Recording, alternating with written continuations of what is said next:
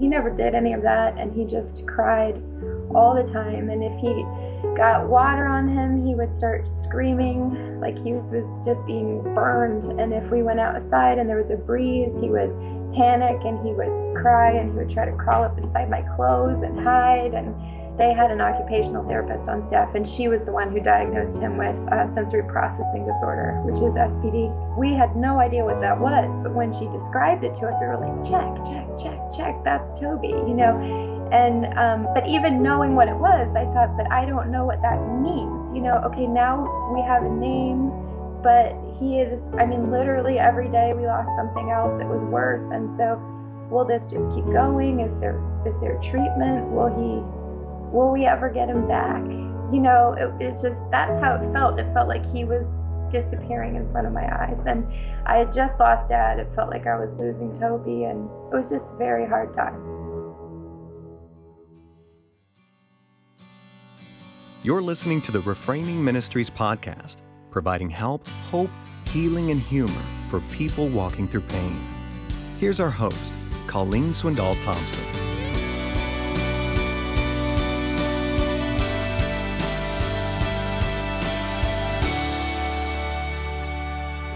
Today is Jennifer Shaw. She has such a great story to tell. Why don't you go ahead and tell us a little bit about yourself? Thrilled to be here with you. We've been talking about this for a while, and it's fun to share. I am a mom of 3 in Ohio, and also a singer-songwriter and a speaker and an author. Not any of the things I thought I'd be doing in life, but God is funny. And so, yeah, I spend most of my time either with my family or traveling around telling people about the Lord. That's just amazing when I hear speaker, songwriter, all those things listed. But I will say that your book, which I have right here, and I'm going to show it to you right here, there. Everyone needs to get this book. And I'm lucky because I have an autographed copy. Her autograph is right there. So anyways, tell us a little bit about Life Not Typical, which is the book that you wrote that talks a lot about some of the struggles and you becoming who you are today. And I love the introduction where you said at about the age 15, you know, I'm kind of done with God. That was quite a brave question, or quite a brave statement. Tell me a little bit about that. Where were you in life? Well, I grew up in a Christian home, and my parents loved the Lord, and we were in full-time ministry when I was little. My dad worked for Young Life, which is a ministry to high school kids, and so that's actually why I live in Columbus, Ohio, because we moved here so Dad could start Young Life here. And I grew up knowing God loved me, had a very solid family, but I was always a little bit rebellious and, you know, very artistic, and the things that I was participating in, I really didn't know any other Christians. And, you know, it's a little harder, I think, in the arts community because there aren't as many Christians there. There's not as much support. And by the time I was 15, I had some real goals in my life that I wanted to achieve. And, you know, none of them by the world standards were bad goals, but I felt like, you know, if I had to make a big stand for Christian principles, and I didn't even know if they were my principles. I mean, it just seemed sort of like I'd inherited my family's faith. I mean, I think a lot of Christians who grow up this way would understand that. Is it mine or not? And I remember at 15 just being like, you know what, there's too many things I want to do that I think God wouldn't approve of. And so I'm just going to be done, you know, because I get to live my own life. And I really felt like my happiness was going to be found in being very successful and trying my best to just achieve everything I wanted to achieve. And so I went and worked toward that instead. And I will say it's a funny thing because while I regret a lot that happened at that time, I also understand grace in a way that I wouldn't understand. And I'm hard-headed, and I had to make my faith my own. So when I was about 20, I was achieving everything I'd wanted to achieve. You know, things were going actually very well. Some people's testimony is, you know, everything fell apart and, you know, and I met the Lord at the bottom. Mine was more, I was thinking, well, I've done everything I'm trying to do and I'm still not particularly happy. And what is that actual secret to life? You know, and I looked at my parents and they had this peace and this joy that really didn't seem to be centered at all on their circumstances or their money or their success. And I thought maybe they really are on to something. And I decided to try Christianity again and see if it really did what they were describing. And nothing has been the same since. But that 5 years was quite a time away for me. You know, a lot of times we can easily assume, okay, I'm going to come to know the Lord or come back to Him, and things are going to be great, and we love all of the promises in God's Word, and things seem to appear that they work out. But there's a lot of time and space that occurs in between the lines of Scripture. And for you, you talk about being raised in a Christian home, coming back to the Lord, and then having 2 girls, you're married, and life is going well. In your book, you refer to the Hilton Head experience as happiness before, happiness after, life before, life after. Why don't you go ahead and talk a little bit about life before and then life after? Well, I don't want to diminish our life before, because when I did come back to the Lord, I mean, I almost immediately met my husband, who was a very solid Christian and has been such a blessing in my life. He was my first Christian friend. And we have been together now a long time, very happily, and followed the Lord very sincerely, and actually felt like a lot of things in my life were just going beautifully. I mean, we finished graduate school. He got a great job. I got a great job. I was teaching voice at Cedarville University and singing with the Columbus Symphony here, and just doing lots of things that I dreamed about doing. And I had 2 beautiful little girls. But our faith was sincere. Everything was going well. And I think the Lord was using little things at that time in my life to teach me how to trust Him, because I think He always will teach us what we need to know for what's coming if we're willing to listen, because a lot of things were coming. And then we couldn't get pregnant. We wanted to have a 3rd child, and we were having a very hard time doing that. And then finally did get pregnant, and I was so excited. And then we lost that baby, and it was a very dramatic thing, because I nearly died in the process. I almost bled to death. And so it was like instantaneously in one day, I was like, wait a minute, like, we're really not guaranteed tomorrow. We really don't know how much time we have.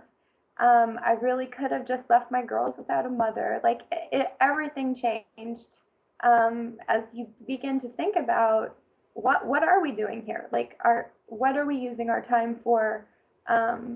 What's the point? Like, what is the meaning of life, kind of a thing.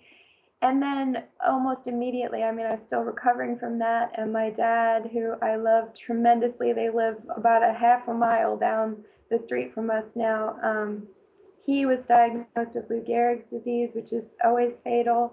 And I just remember thinking, like, it wasn't possible. My little brother was still in high school, and my dad was the most alive person I've ever met in my life. He's just he was a very vibrant, alive man. And the thought of him, he'd never even got colds. He was a very healthy, athletic guy. And to know he was dying, I almost couldn't comprehend it. And so it felt like on a dime, our life went from this perfect life with, everything going exactly the way we wanted it, to a lot of grief and a lot of sorrow, almost to the point times of just being overwhelmed, feeling like you had waves of grief. I remember hearing my dad's diagnosis and saying to my husband, I can't breathe, I can't breathe, I can't breathe, because he was so dear. I can't imagine that experience, because I haven't had someone close to me in my life be diagnosed. Well, actually, I have this last year, but in your case with your dad, on the heels of the miscarriage, what do you say to those who are in that kind of grief? People ask me that all the time, or what did you do? And my booking person has been through cancer 3 times, and she says, you know, if someone quotes me Romans 8:28 again, I'm going to kick them in the shins. You know, that's kind of true. I mean, what you don't want is someone to say, you know, everything will be used, even though to good, even though that is absolutely true. I mean, I've seen that over and over, and it's totally true, but you don't necessarily want to hear it in the moment.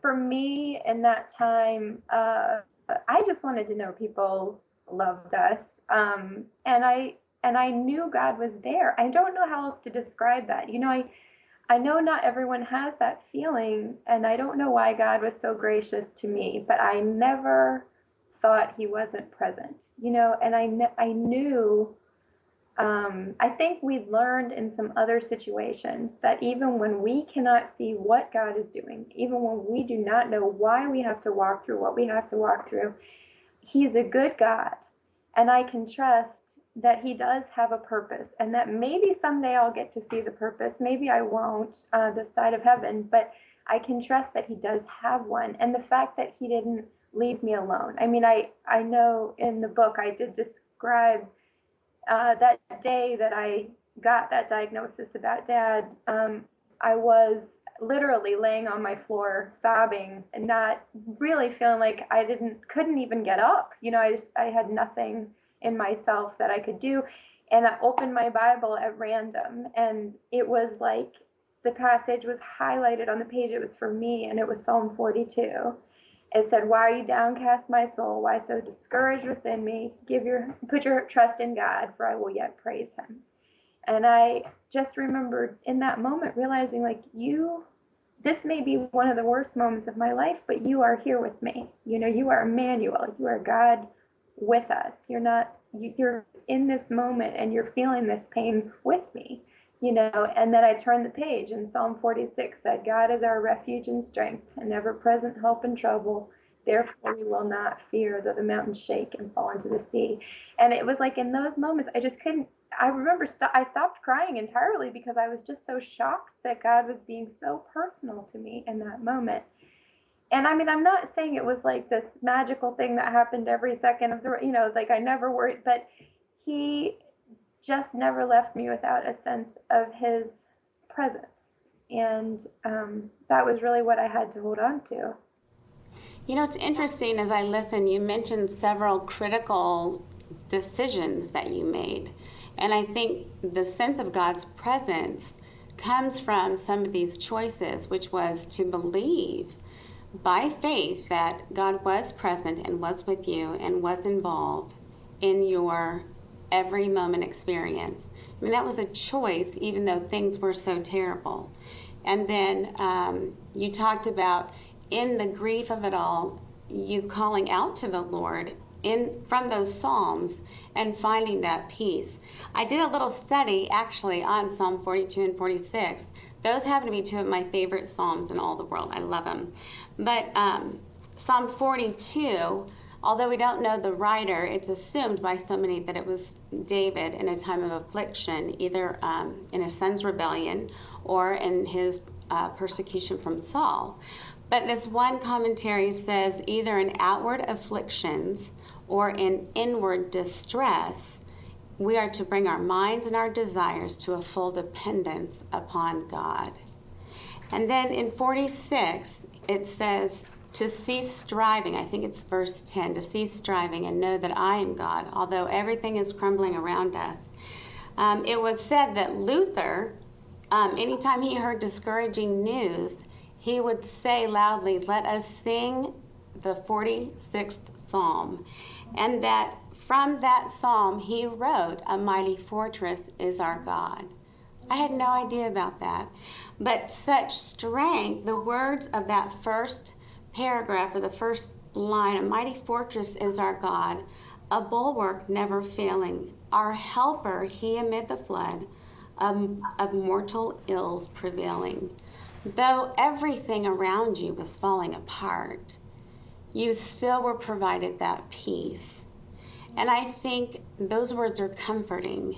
Tell me a little bit about how the song that you wrote for your dad came into being as you were on this journey. You're pregnant and he's diminishing in his health, and you write a song. Tell me about that.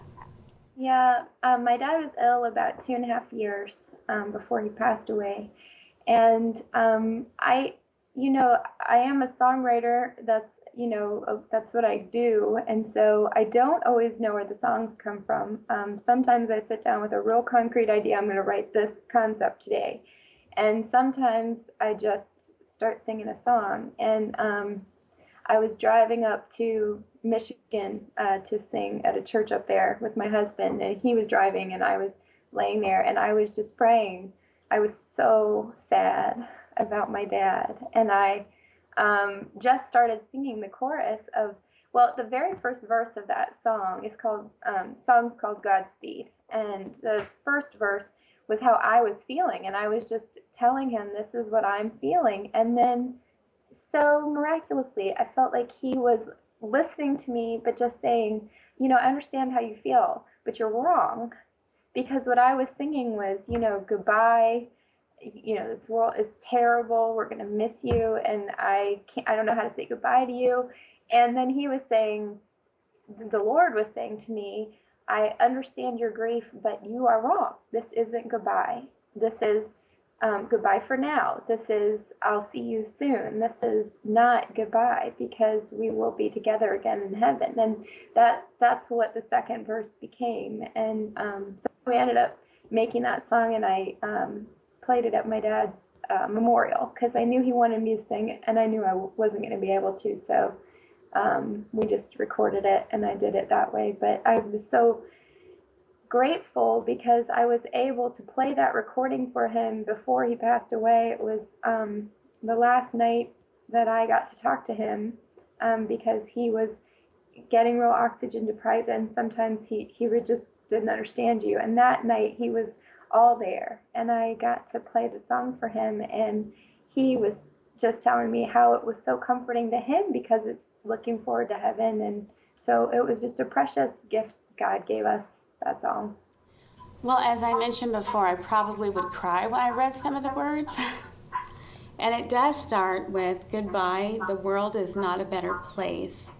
You've torn an empty, aching space in my heart. Goodbye. I know that your pain is done. Your life in heaven's just begun, but I'm still here. That is such a tough place to be. That line isn't in the song. But goodbye, the world is not a better place. You've torn an empty, aching space in my heart, and I know your pain is done. Your life's in heaven just begun, but I'm still here. And then it seems here where you transition from that place of such deep grief to, so not goodbye. For those who love the Lord, it's true. He has prepared a place for you and for me too. So not goodbye, no. Because I'll see you on the other side, and there'll be your arms open wide, and I'll run in. Okay, I probably can't sing the last paragraph. Say it. Do you remember how it goes by song? I know the bridge is just, I love you, I'll miss you, but I'll see you again. This parting is not forever, so Godspeed, my friend. Okay, why don't you start asking the questions, because now I'm crying. So you sang that at the funeral, and your steadfastness was obviously provided by the Lord. And then life changed again because of the birth of your son. Let's go forward and talk about that. Yeah, actually, Toby was born while my dad was still ill. We lost that baby, and my dad was diagnosed, and then we were so lucky because almost immediately we got pregnant again. So Toby was born, and my dad passed away just a couple weeks before his second birthday. And so really all this was happening at the same time, because Toby's first 6 months were fine. Well, he was a very difficult baby, but he seemed on the whole to be fine.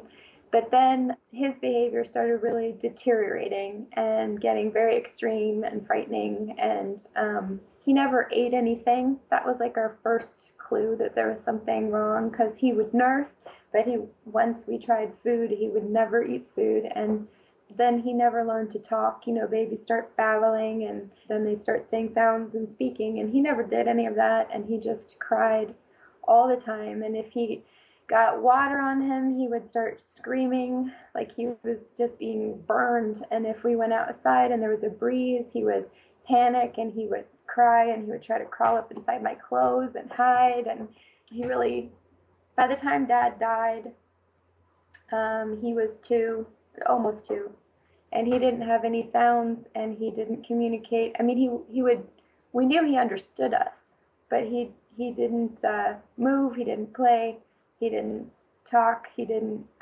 touch anyone, he couldn't be touched, he wasn't eating, he couldn't go outside.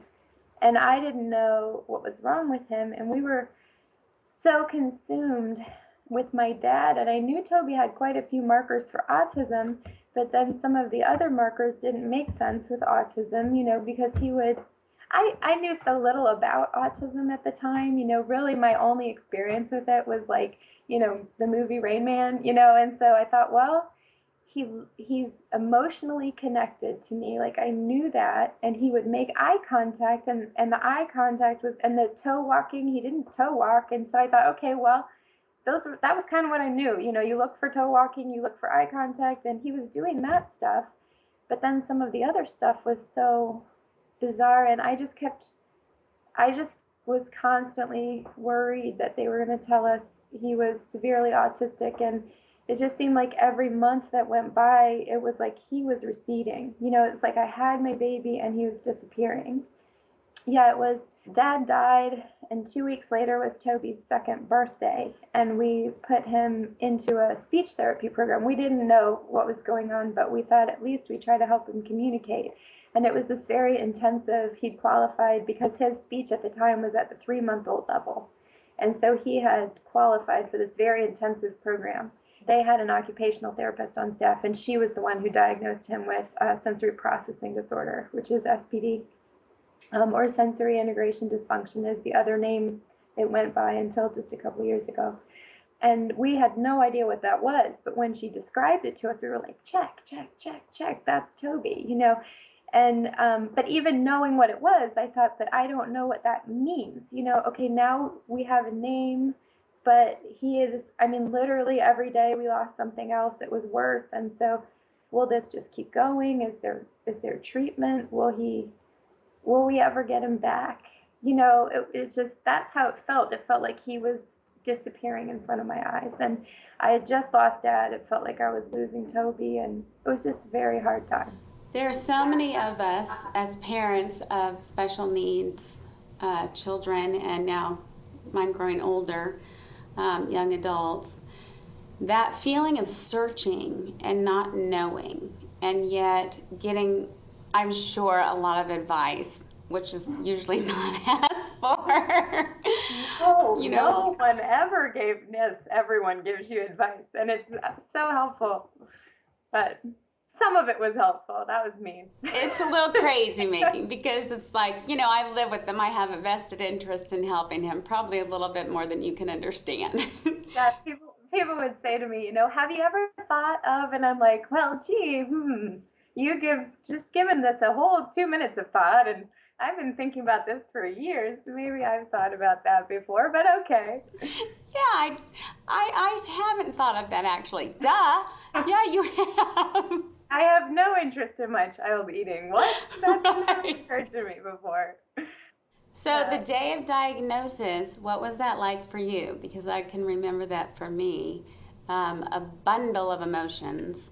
What was that like for you? For me, actually, I know a lot of people tell me, oh, it was such a devastating day. For me, it was like such a relief. It had been almost 2 years that I felt like I gotten to the point that I felt like I was sort of screaming at people, like, something's wrong, somebody help me. And all we'd heard forever was, oh, wait, oh, he'll grow out of it. Oh, he's a picky kid. Oh, you're imagining it. Oh, just let him get older. He'll catch up. All this stuff.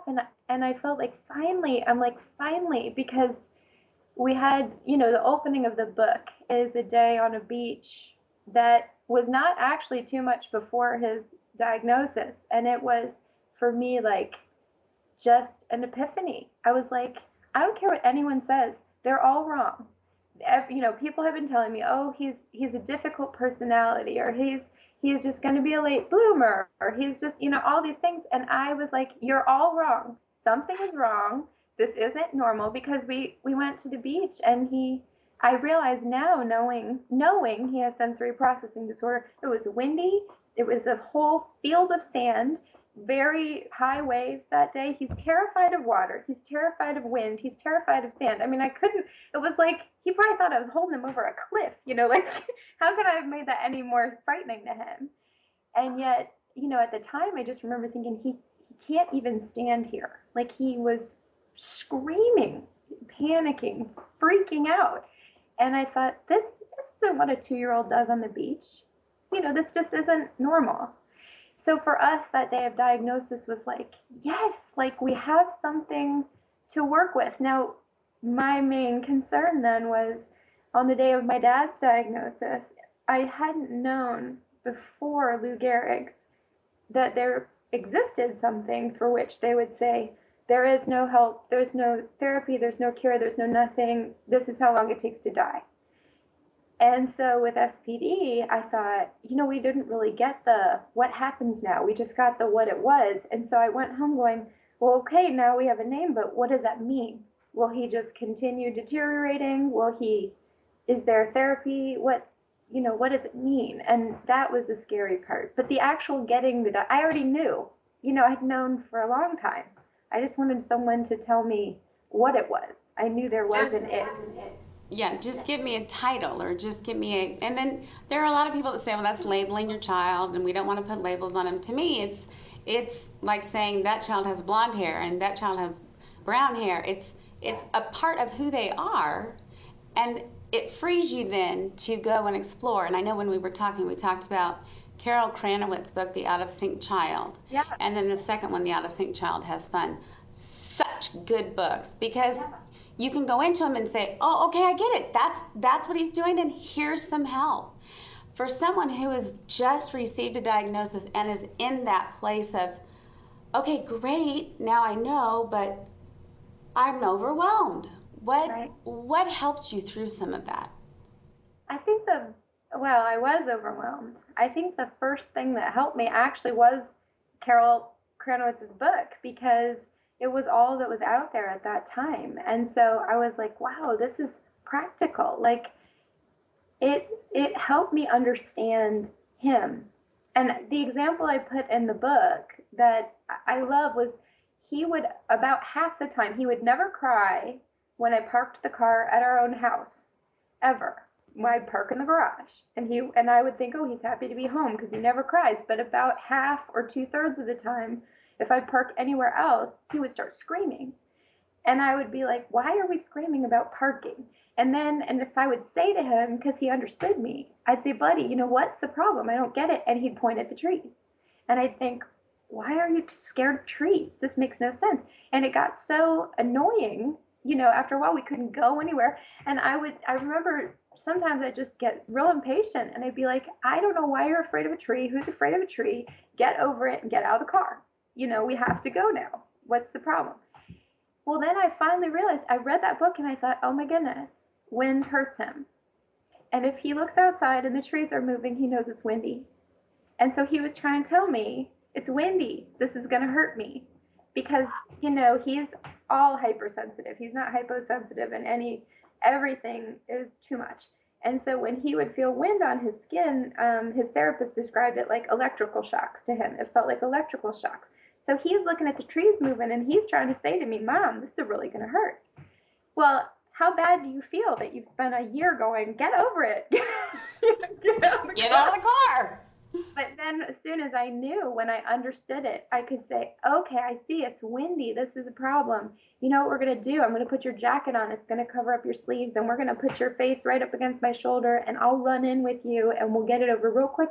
And he knew I understood, so he could calm down, and I could do something practical that made sense, that helped. And then I didn't have my freaking out kid, because he knew I knew, and I was going to do something about it, and I could help him. it just felt so much more proactive. I mean, it was like all of a sudden I was like, I get it. Like, I get what you've been trying to communicate. And he had been he's such a sweet, easygoing guy. His personality is totally easygoing, but he had been getting so angry, and I knew, I thought the frustration of not having any ability to communicate, understanding, but not being able to explain yourself, and he wouldn't know as a baby that this wasn't how everyone experienced the world. I mean, this is all he'd ever known. So he's thinking, how come everybody else can walk around in the wind? It just helped everything. To understand it helped everything. It does help everything. As you're explaining what you did as a result, when you figured out the trees, the wind, it's going to feel like a shock. To me, it's a picture of what God does for us. There are so many times that I have thought, Lord, you don't understand, you don't get it, and yet he does. And when I finally let my guard down, he wraps me up in a big blanket and carries me through those situations that are so painful. And so for you as a mom, you're providing the care for him relates so much to how the Lord cares for us. Sometimes I think if people could only understand, and it comes from having a child that's different and hearing all those, well, have you tried this? Have you tried that? And then when you figure it out, there's a connection there that, Lord, you do that for me too. And you're so patient. Isn't that humbling when you've been impatient? Like, just get out of the car, come on.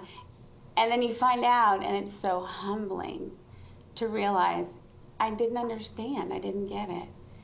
Tell us about where you've come since then. That was when he was 2. He's now how old? He's 8. He's in 2nd grade. We had a very unusual, I think, story for SPD, but also, he when he was 2 years old, I've had many therapists at this point tell me that he was the most severe case they'd seen. He started off at a school here in Columbus called Columbus Speech and Hearing. They have a preschool, and he had qualified for that speech therapy program. And they were the ones with the OT on staff. And I remember saying to them before I knew anything about SPD, I said, well, I don't understand why you have an OT, which is an occupational therapist. I don't understand why you have an OT for a speech class. And she said, oh, well, it's because, 8 out of 10, or I don't quote me on that scientifically, but it's somewhere around 8 out of 10 of kids who have this kind of speech delay where they're delayed in production, but not in understanding. She said, 8 out of 10 of them have SPD.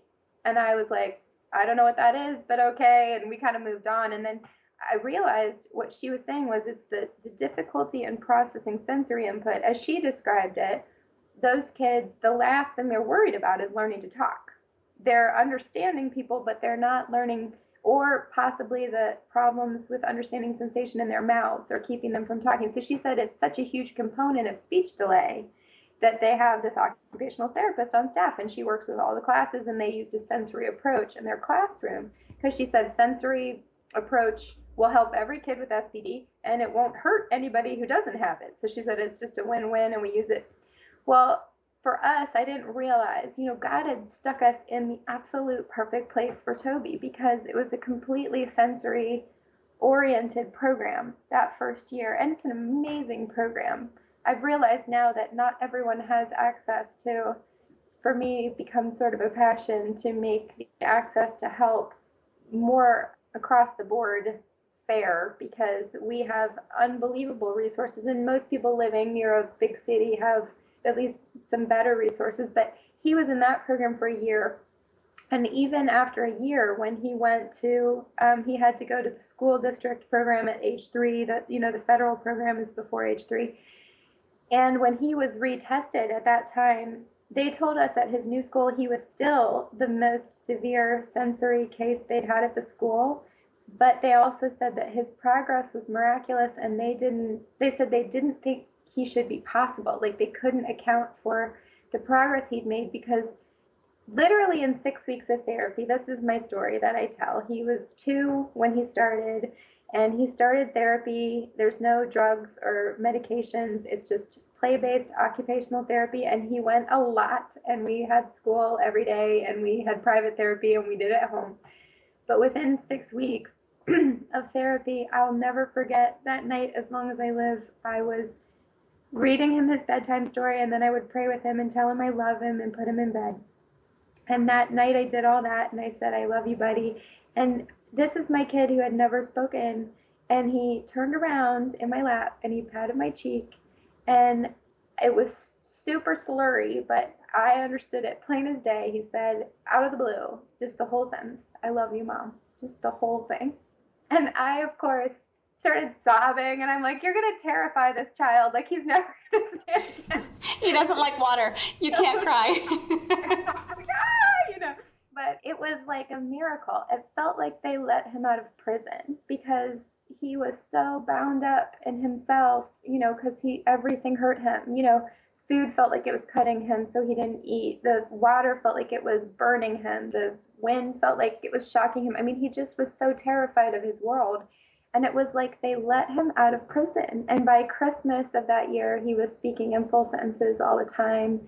By the time he entered his 3-year-old program, he couldn't touch things. His muscles were really weak because he wouldn't touch anything or play.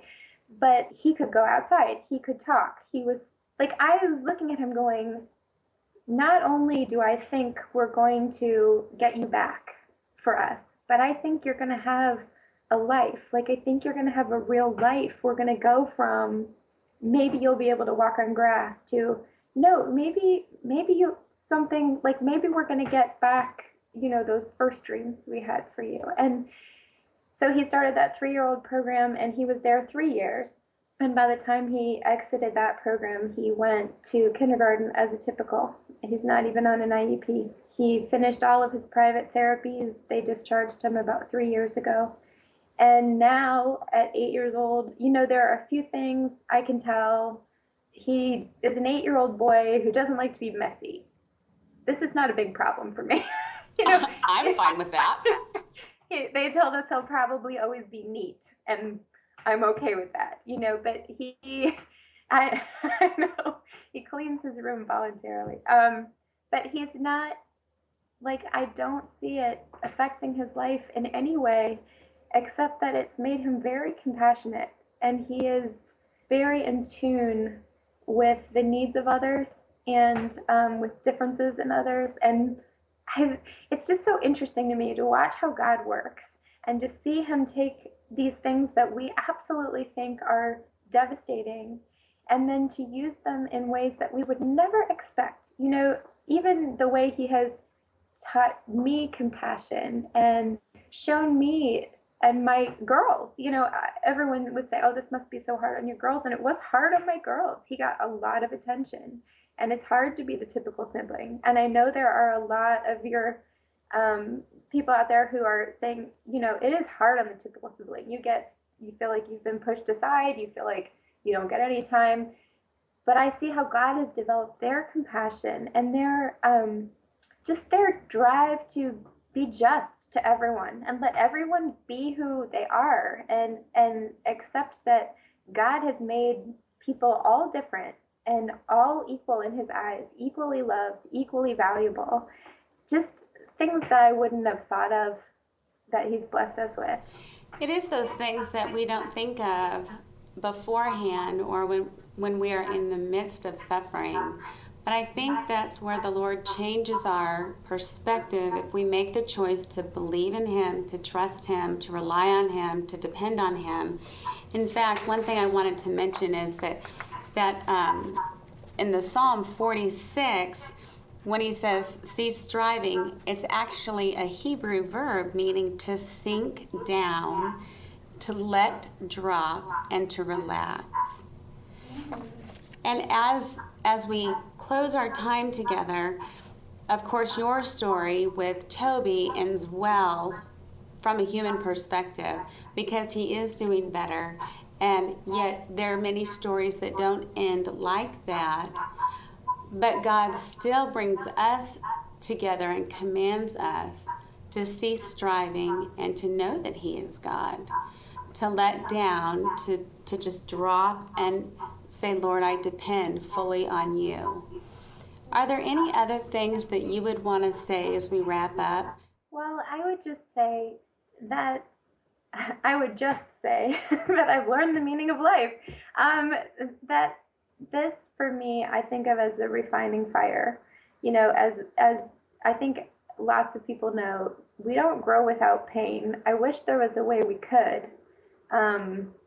But, you know, a refining fire burns away the things that aren't important and leaves what is essential.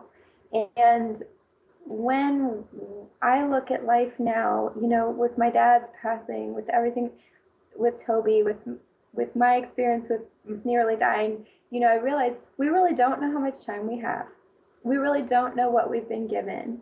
And yet we are here for one purpose, and that is to know Christ and to make Him known.